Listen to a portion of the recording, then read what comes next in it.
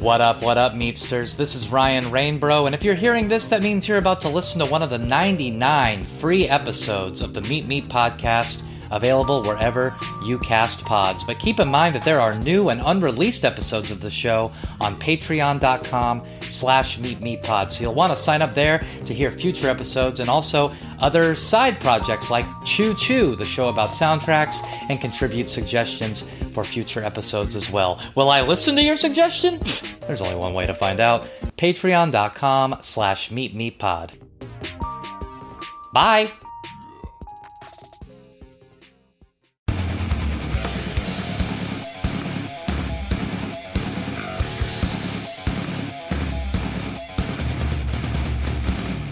Welcome to Meet the Roadrunner podcast, where we go through the albums of Roadrunner Records with the artists who made them and the musicians they influenced.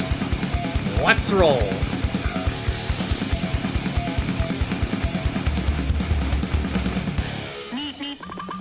What up, Meepsters? My name is Ryan Rainbro, and this is the Meet podcast, where we go through the albums of Roadrunner Records, one by one, year by year, with the people that made them and the musicians they influenced. Like I said on the intro, right now we're in 1997 with the band so good at marketing, they have their stickers in every doctor's office in America, Biohazard. In 97, they released their second and final album for the label, No Holds Barred, live in Europe.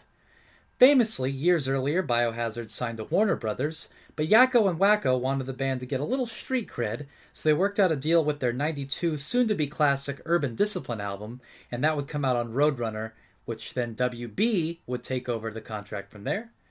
Now in 97, between labels again, Biohazard releases No Holds Barred, which was a live album for their Mataleo tour. And joining me to discuss, among other things, his time with Roadrunner is Billy Graziadei, or as his friends call him, Billy.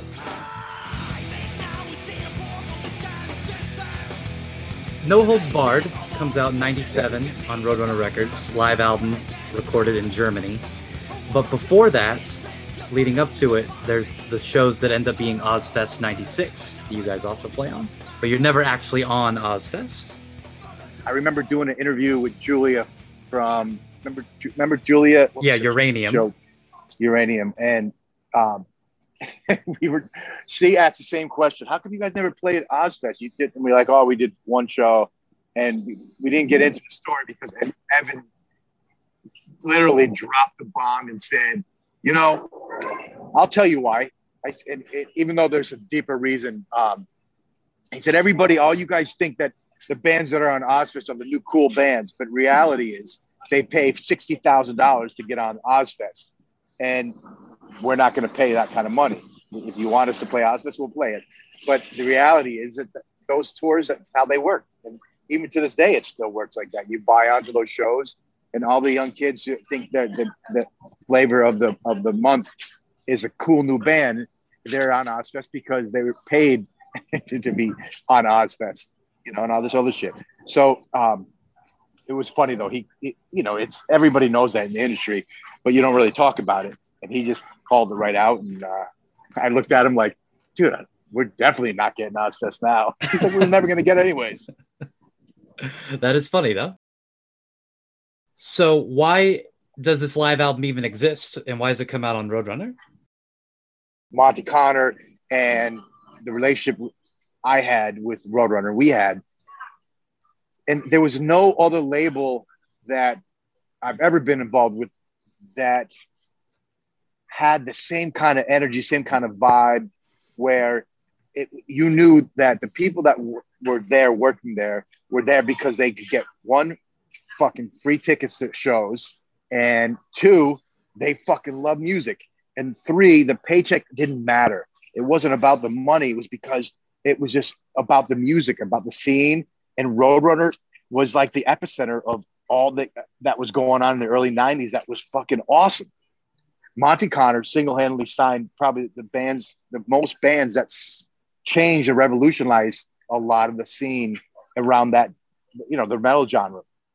From Biohazard to Life of Agony, Typo Negative, Sepultura, Fear Factory, and when we got a chance to work with Roadrunner, it was a quick one and done thing. We did Urban Discipline, and we went right on to Warner Brothers. And ironically, now Warner Brothers owns Roadrunner. So it's like the live record came back. We had that in our back pocket, and we had another chance. We left Warner Brothers and went to Universal, I think, and it was we got another chance to work Roadrunner. I was like, fuck it, let's do it. So we did another one off with them, and it was a great record. 99, I went to the Amazing Jekyll Brothers tour. That's a great one. We were on Universal together, and that was with Leo Cohen, Russell Simmons. Oh, sorry, that was our management company. Leo Cohen was running Universal. He's a group. And the guys in ICP were doing a tour, and it was Biohazard. It's Biohazard, initially Cold Chamber, who were replaced by Mindless Self-Indulgence. Yep. Twisted. That's what it was. Yep. ICP. It was, that tour was fucking crazy, bro. Lots of fucking wild, crazy times, and I had known Mindless Self-Indulgence. I remember Twisted was also on the tour. Dez and the guys in Cold Chamber had some beef with ICP. We got on great with ICP.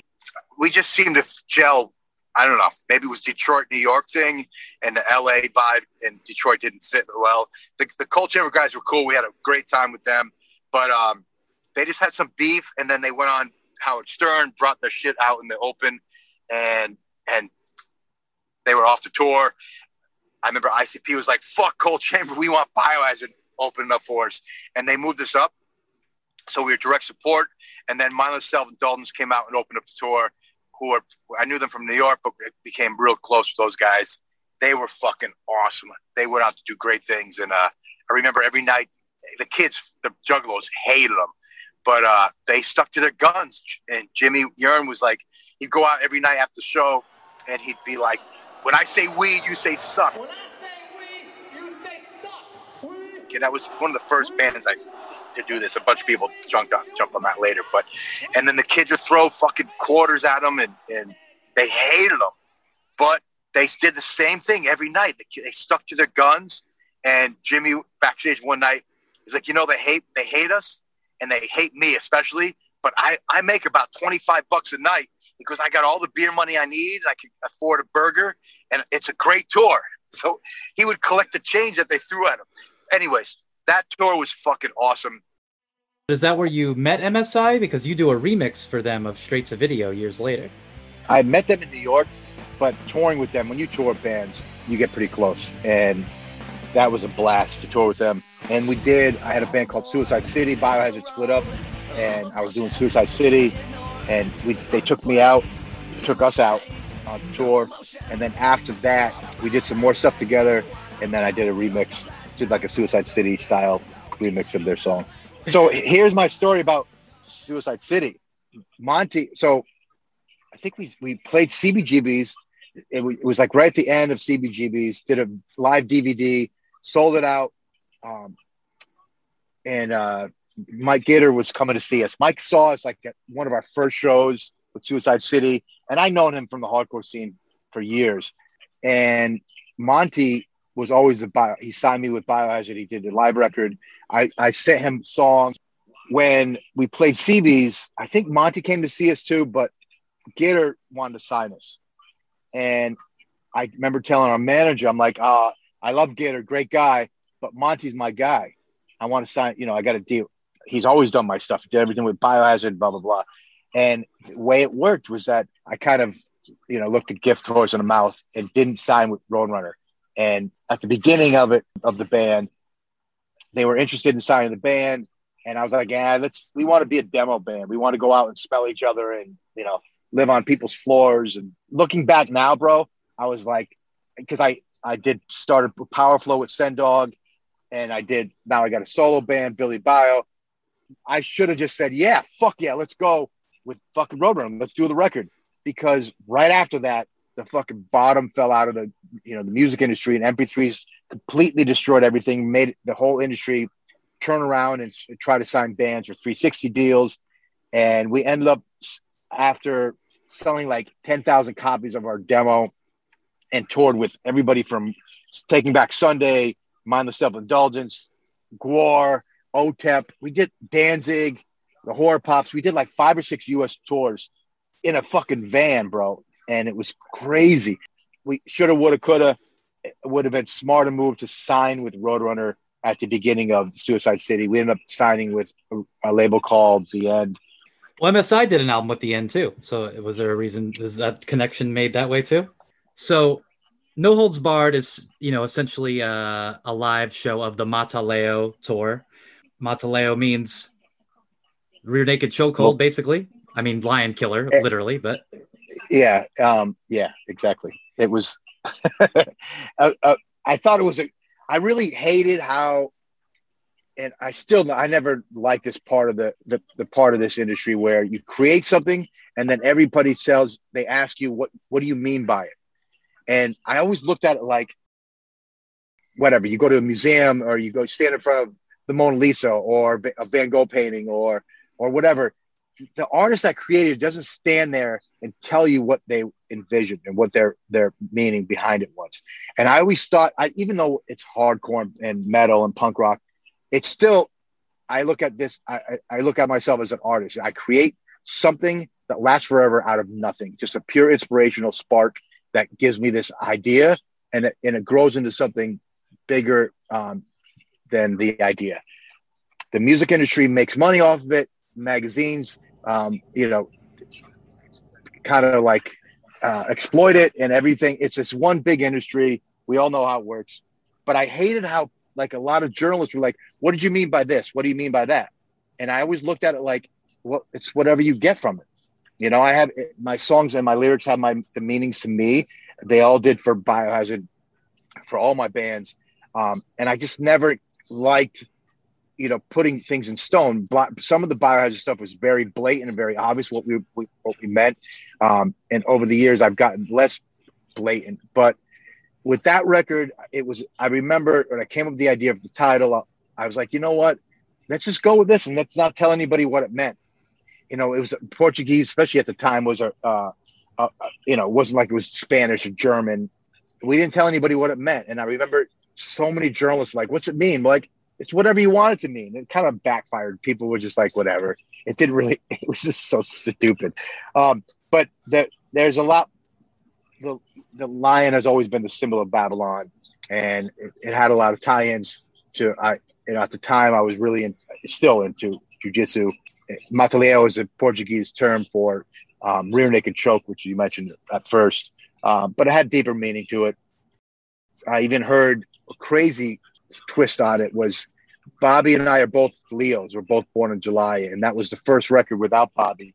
And people had asked me if that had reference to that, which I thought was a giant reach, because the last thing we wanted to do was to split up with Bobby. It's just that was the situation we were going through at the time, and to move forward, that's the decision we had to make.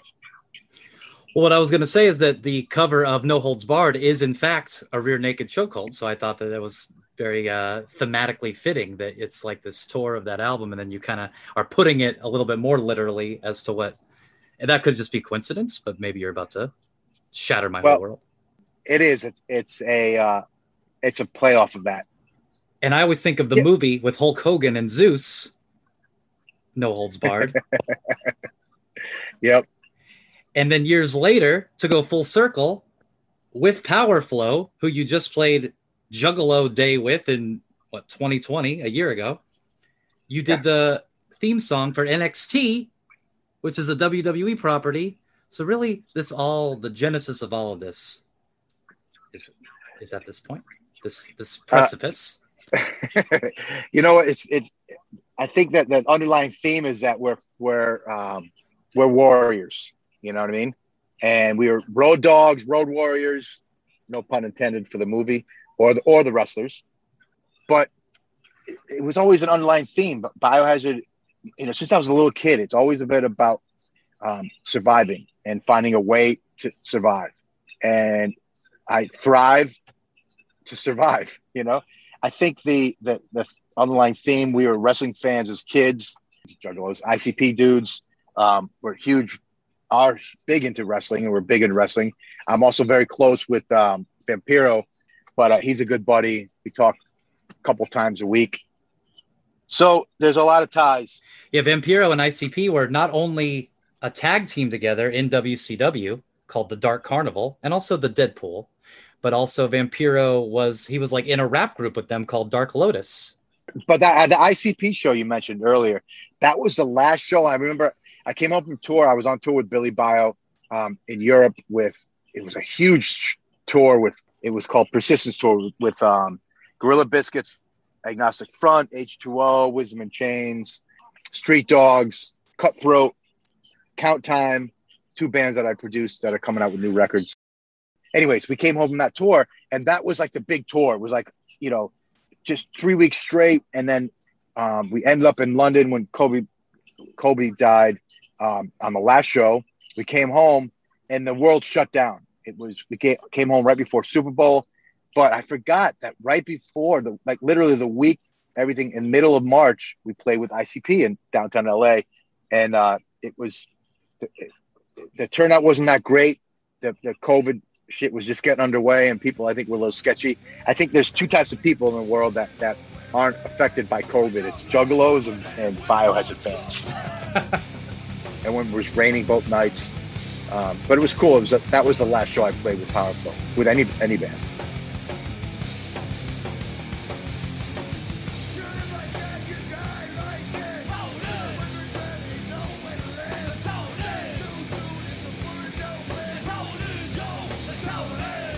Biohazard is a huge part of your career, but certainly not the only part of it, and not the one that's even had the longest time with me personally. So Power Flow is interesting specifically because it's a amalgamation of all these other bands that are important to me too. You got Christian from Fear Factory, who of course have the Roadrunner connection, and Christian himself has, a list of credits that are a mile long as well. I think you mentioned that maybe he's not a part of it anymore, but Roy from Downset at one point, right? Yep. And then of course Sendog, who was in or still is in Cypress Hill. I went and saw SX10 with Zebrahead at Canes in San Diego in like the year 2000. So I remember seeing him do the Rock Band thing even back then. Even Cypress Hill with the Skull and Bones record, they did a lot of rock oriented stuff. They did Taz's theme song. So, Power Flow does the NXT theme song. So it's all very much intertwined. But Power Flow is interesting to me because I thought it was going to kind of sound like all those bands' ingredients thrown together. And it really doesn't sound like any of them, which I think is probably something that I would imagine you're proud of, that it's not a regurgitation of something you've done in the past. A little bit of everything and nothing enough of one. And I remember when we were doing it, Christian wasn't in the band until we went in the studio and actually tracked the record. But while we were writing, Roy came into the studio with Sendog, and and Sen and I have been friends since we worked together on some Biohazard stuff and a bunch of guest vocals here and there, guest tracks, and always wanted to do something together. So they came to me and asked me if I wanted to be down with this new project they had. And I was at the time working on a new Biohazard record. Pretty much, I told the guys, I said, I'm not into, I'm down to produce you guys. I'm down to write for you, but I don't want to tour and take time away from my family. We had young kids, and if I do it, it's going to be for Biohazard, and I'm dying to do a solo record. So, make a long story short, Sen and I would get together every Sunday night for like 6 months. It's not like 4 or 5 months maybe. And after football, we're both big football fans, and we write songs. And after a bunch of songs, we went in the studio, and it's kind of, some crazy shit that went on to get there. But we never had a band. We didn't really sit down and discuss, there was no plan of action. It was almost similar to Biohazard. We kind of just, it's like you get a bunch of cool shit, you throw it against the wall, whatever sticks, you go with. So we were finishing recording, and Christian was in the band then, and Fernando. So originally, as I was writing with Sen, Roy was in the band, but Roy was never there for the writing. It was just Sen and I on Sunday nights. Like I said, he'd bring a bunch of beer and a bunch of weed and a bunch of his buddies, and we'd all just hang out, write songs. And, we were in the studio, finished tracking everything. And our drummer, Fernando, he said to me, "What do you think, man? this is great. We're all friends. We're having a good time. We're partying. Let's do something cool. And I'm like, I look around. Everybody's laughing. It was a huge party. I'm like, fuck it. Yeah, let's do it. And then that was like the beginning of calling it Power Flow, but there was still no name. Sen calls me up one day and said, hey, I've been thinking about this idea. Roy came up with this, the name of the way Sen was spitting over the heavy riffs. And he called it you're kind of like power flowing over it. And Sen was like, what do you think of the name Power Flow? And at first I was like, yeah, whatever. I didn't like it that much. And now, of course, it's grown on me, but we didn't really give it much thought. And then it became a real thing. Record came out. We went on tour and did pretty well. Had a great fucking time. It wasn't like we're all for like bigger bands. We were doing it because we liked to do it. And we were okay with being in a van and slugging it out and going out for no money and not having a crew. And now we're working on record number 2. Were any of these songs things that he had left over? Because it seems like Sen's wanted to front a rock band since I've known of his existence, between doing the Cypress Hill, Skull and Bones, and then SX10, and then he's on guest spots of rock bands. Like, is this stuff he had been kind of working on over the years, and he got to kind of bring it to fruition with you? When we were writing, there was no sound of the band. And I, as a big Cypress Hill fan, I love the bounce and the grooviness that Muggs brings to the table, and those guys spit over it. Sen, as a fucking metalhead, which I swear he's more into metal than he is in hip hop. And he was a big Biohazard fan. We met in early 90s when we did a song together called How It Is for Biohazard. But every writing session, it was like we'd go back and forth. And I'm like, no, I want to keep it more bouncy and groovy like your stuff. And he's like, no, I want to keep it more metal and more aggressive like your stuff. So that was the back and forth. And we kind of came up with this thing that was, kind of like I wouldn't say middle of the road between our ideas, because I think it wasn't like a compromise. Compromise in art is fucking whack. And I think the extreme opinions are always what's best. So meeting in the middle is kind of like, it's one or the other. I think you should just fight it out and let the two extremes, one of them win. But Power Flow was kind of like put together without really a plan, and the going back and forth between Sen and I, keeping it more bouncy versus keeping it more aggressive. And with this new record, we nailed it with the last record. I'm really happy with how it came out. But this record is everything that we liked about favorite parts, favorite songs to play live. And the new record we kind of took all those elements that kind of stuck out and grabbed us a lot and magnified by 1,000. So it's like crack cocaine boiled down and purified Power Flow. Yeah, the song that always stood out to me on that album that sounded like something of you doing something totally different is The Grind, because it has like that kind of weird synthy stuff that I don't think I've ever heard you do, even on something like Suicide City, which is nothing like Biohazard or Power Flow. There's not like electronic elements really on it a whole lot. So I thought that was interesting on that song in particular. Yeah, and I did a really awesome video. It took me fucking 6 months to make with my buddy from Hungary, but that sound actually is a guitar. I work with a company called Earthquaker Devices. I create everything in the studio, and sometimes in the mad scientist state that we're in here, I create something and forget what I did, because it's plugging one pedal into another and coming up with a sound that's like, wow, it's fucking amazing. And then you move on, and the song, it grows and grows and grows to this monster. And then when it comes time to doing the record, you're like, how did I fucking make that sound? And you don't remember. It's a guitar, but I just use a bunch of different effects to make it, and it end up sounding like a synthesizer. How did Resistance get chosen as the NXT theme? We're all fans of extreme sports, and there's not much more extreme than wrestling and UFC. UFC wasn't interested in any of my music yet. I'm still trying to get there, but I've been a big fan of wrestling for years. Same with Sen. We actually had a chance, besides them picking up the song, we had a chance we played Download in England. It was in 2017, I think, 2018. And NXT was doing a match. So we met Alistair. I met a bunch of wrestlers, but we came out and did an introduction and did like a cool little thing. We sat ringside for the match, and it was a fucking blast, bro. It was amazing. I felt like I was 12 years old again, going like, yeah. But I thought that was cool because that was the first time I heard that song was on NXT. I would love to like even just write a song for them. I have like a solo career now under Billy Bio. And now that there's no Biohazard, it's kind of like a way for me to keep that side of my personality alive. So I'm working on second record now. It's going to come out later this year and just finishing final touches on that.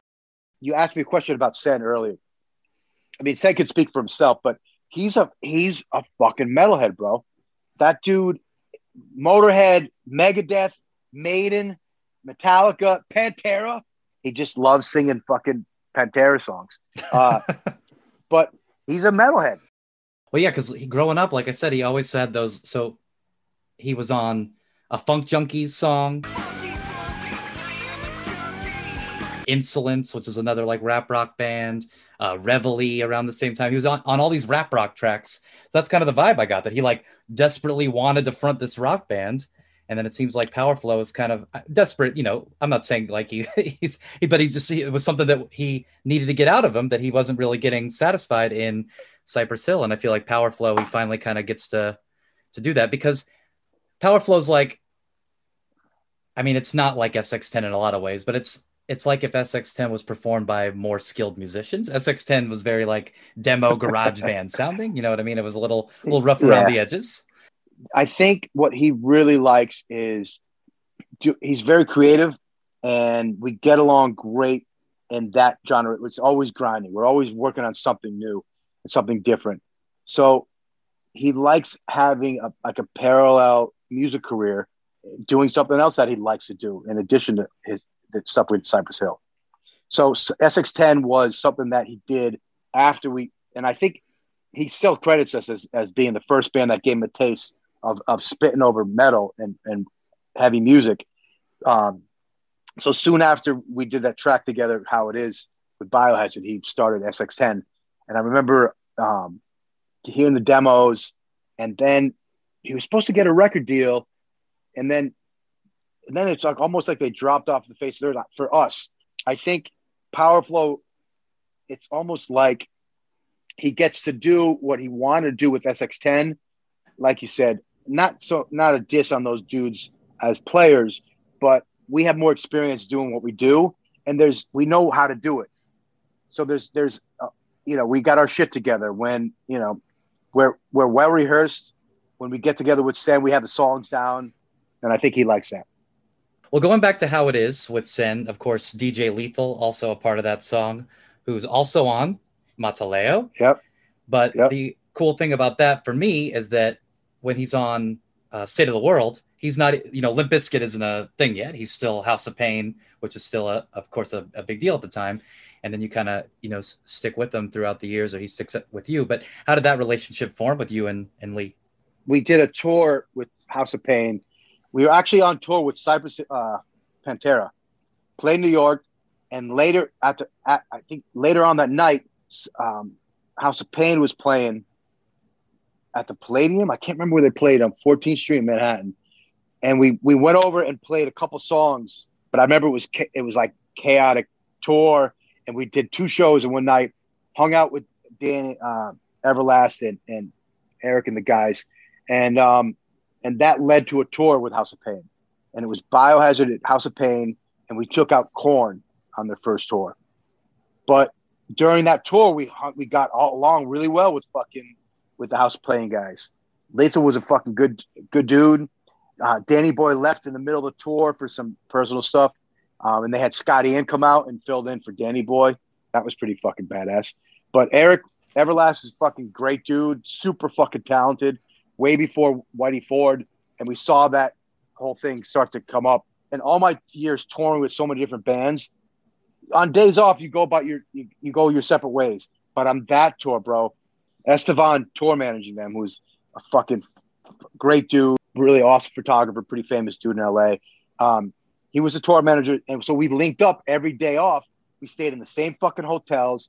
We went and then we all go out and party. So that's how we got close. That's a little different. There's a lot of bands that do collabs, there's money involved. I remember having huge fucking artists doing tracks together, and people are just fucking record companies, I should say, are just cutting checks for $100,000, and then meanwhile the public thinks that they're homies, and meanwhile it's just a business deal. Well, a collaboration that you kind of have that's part of the Biohazard lore is that the Biohazard famously was fans of Carnivore. You guys loved Carnivore, right? Am I speaking out of school here? Okay. No. And Pete Steele is on Civilization, but it's kind of like just this spoken word thing. It's not like, really part of the song. So was there a song that you guys were going to do together and then it just kind of didn't work out, so you just had him do that spoken word thing? Or it seems like this would be a big moment in the Biohazard canon to have this Peter Steele collaboration, and then it's kind of less of a song and more of like a part. Yeah, I remember Pete came in the studio late one night, and that record was the first record that we produced on our own. We did it underneath the Brooklyn Bridge at our studio called Rat Pit Studios.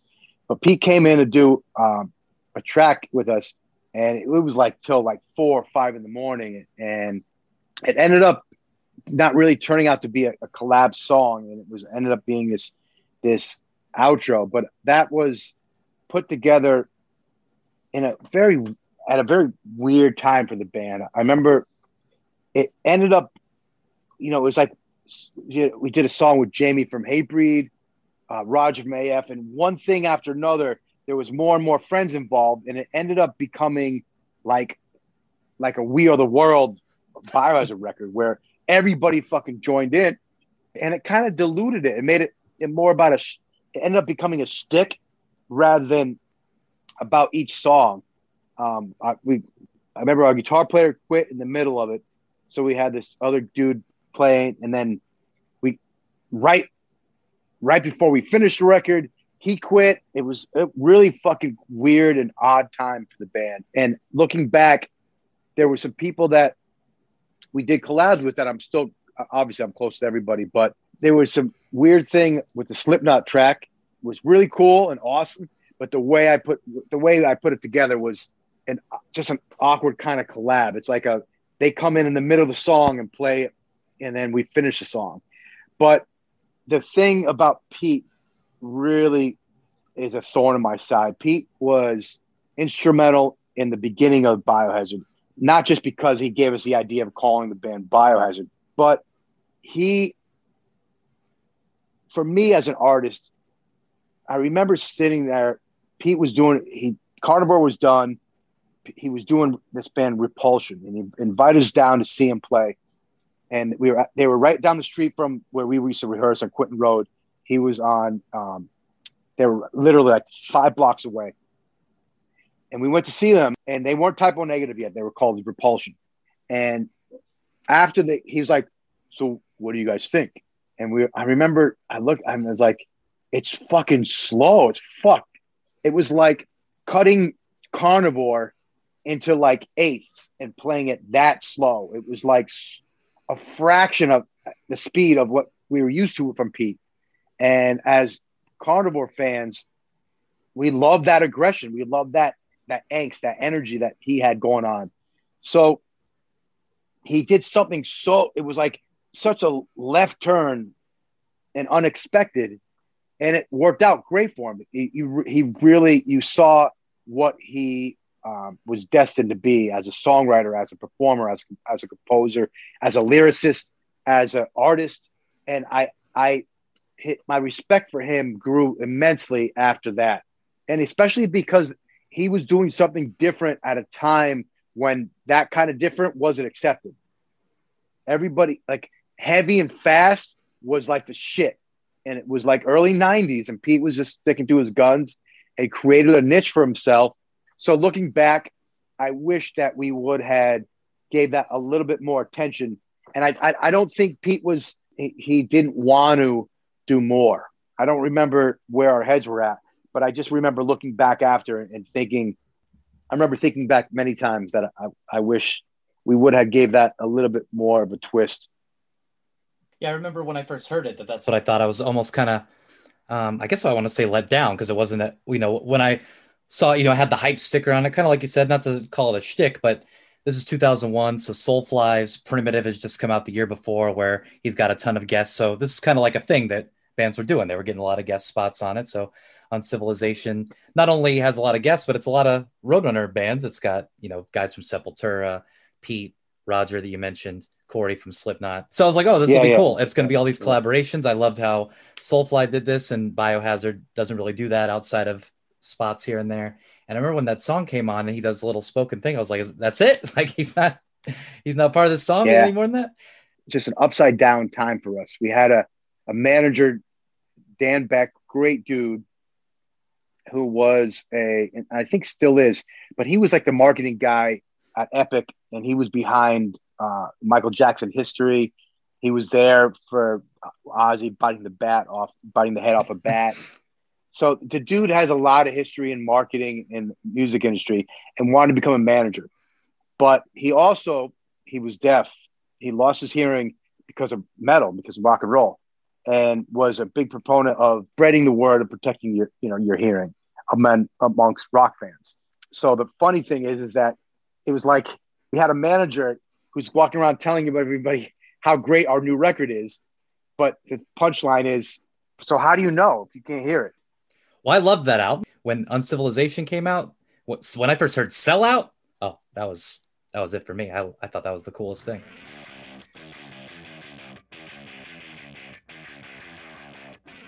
Yeah, I wrote that song. It's a great. I love that one. It's that record I think didn't get. I mean, what are you gonna do? You cry over spilt milk. It came out September 11th. It fucked the whole industry up. We were leaving for tour the next day.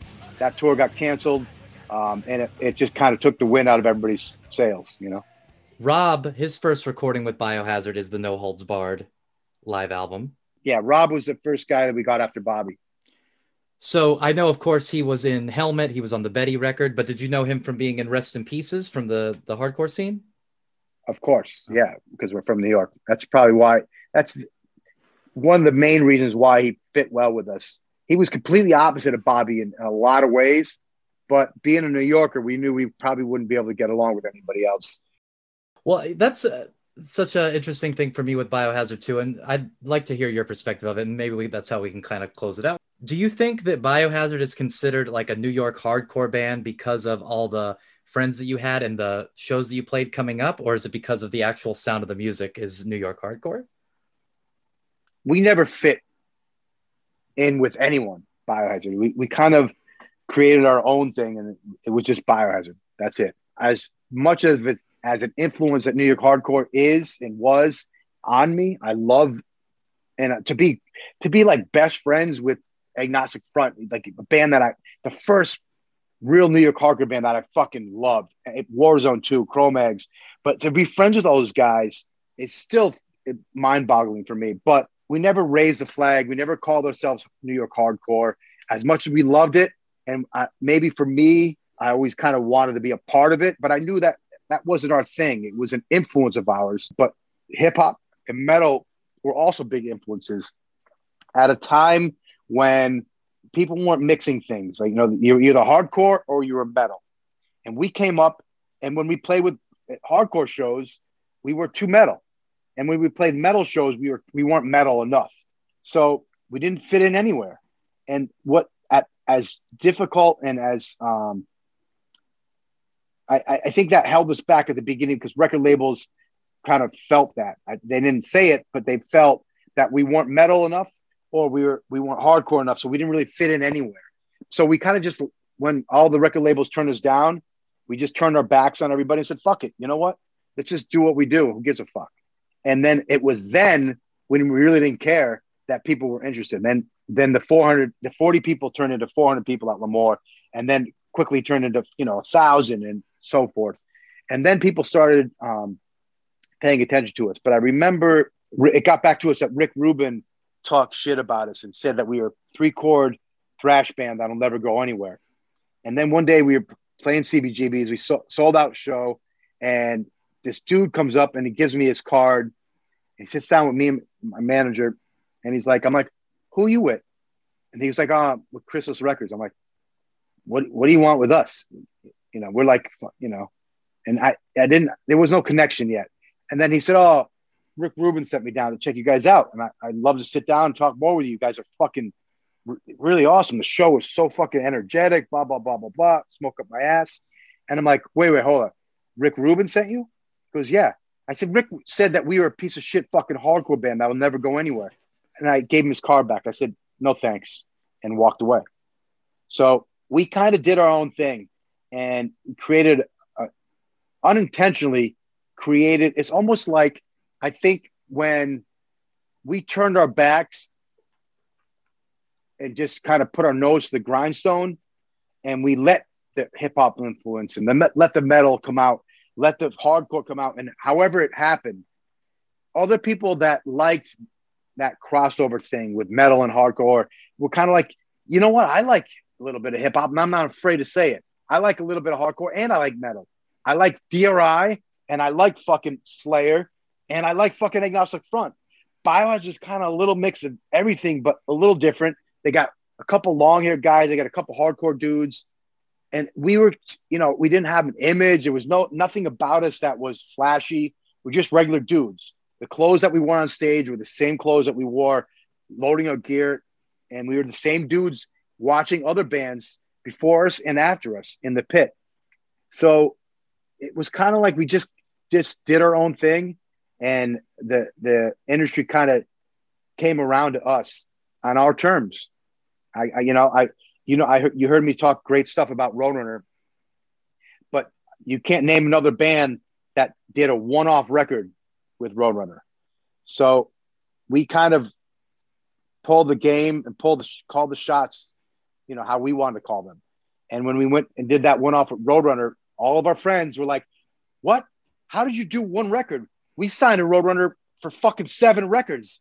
That's like the type. Pete told me the same story. Sepultura, Fear Factory, Machine Head. Everybody told me the same fucking thing. And we just did our thing, not just once with Roadrunner. We came back and did it with the live record. So it wasn't like we weren't, smart businessmen. We weren't trying to like manipulate, the situation, but we made some smart moves. We were signed to some shitty fucking record label out of Long Island and sold the rights to our merchandise to get off the record label. And that was the smartest and the worst decision of my career, and enabled me to go on further and sign a deal with Roadrunner. Roadrunner, we split the cost of Punishment video. And then when we wanted to do the video for Shades of Grey, they said no, that they didn't have the budget. So we paid for the video ourselves. So that was a smart move because Headbangers Ball was all over Punishment. It gave them something else to fucking do. And then while Shades of Grey was keeping the ball rolling, we were working on State of the War, The Dress. And then Headbangers Ball picked up and started doing in-studio reports, and we got the muscle of fucking Warner Brothers behind us. And then it just kept everything just going. And we fucking knocked a lot of doors open. From Vinny and Roger have told me, and many bands have told me, they were going to Europe, Cro-Mags. They were going to Europe and making, $500 a show when nobody knew who New York hardcore was. We weren't New York hardcore, but we came from New York and we blew down a lot of fucking doors and made it so, when we were playing fucking festivals and headlining fucking Dynamo, then bands like Madball and Sick of It All and Agnostic Front started playing bigger shows and getting paid way more money. I don't look at it like we paved the way for them because those bands were out. A lot of those bands were out before us, but we definitely brought a lot of light to what was happening in the New York underground scene and made it so more into the limelight. And not just the hardcore scene, but the metal scene and bands, like Type O Negative and then Life of Agony too. Those dudes fucking went on to do some great things. You see that Lady Gaga t-shirt? Yeah, man, that's She's rocking sick. a Biohazard shirt. You can say what you want to say, but that homegirl is a fucking New Yorker and she's a metalhead. And I got nothing but respect for her. She's super talented. And Alan Roberts from Life of Agony did the artwork for the t-shirt. But that was like before we did even a record. It was a demo t-shirt, from our demo, Scarred for Life. My daughter and her little homegirl friends were like, my stock went up fucking tenfold, dude. Yeah, it's funny that people keep on saying that is that they're like, say whatever you want about Lady Gaga, but I don't know anybody that has no like I feel like Lady Gaga is universally very well respected in all stretches of the You're right, universe. dude. Yeah, I don't think I never heard anybody say anything bad about her. It's just that I guess it's the pop. She's a pop singer, and in the pop world, pop artists get a bad rap. Post Malone singing one of my fucking songs. He was singing Tales from the Hard Side, word for fucking word, and I'm like, those are my fucking words. What the fuck? He was a Biohazard fan and knew Tales from the Hard Side, and I was like, what the? That was a fucking another freaky thing. So come to find out, he's another fucking metalhead. Just did a song with Ozzy. I want to go see him one day and chew it up, find out really what he knows about Biohazard, because that was fucking badass. Hear him sing it. You can wear a t-shirt, but when you can fucking sing my lyrics, you're an OG right there.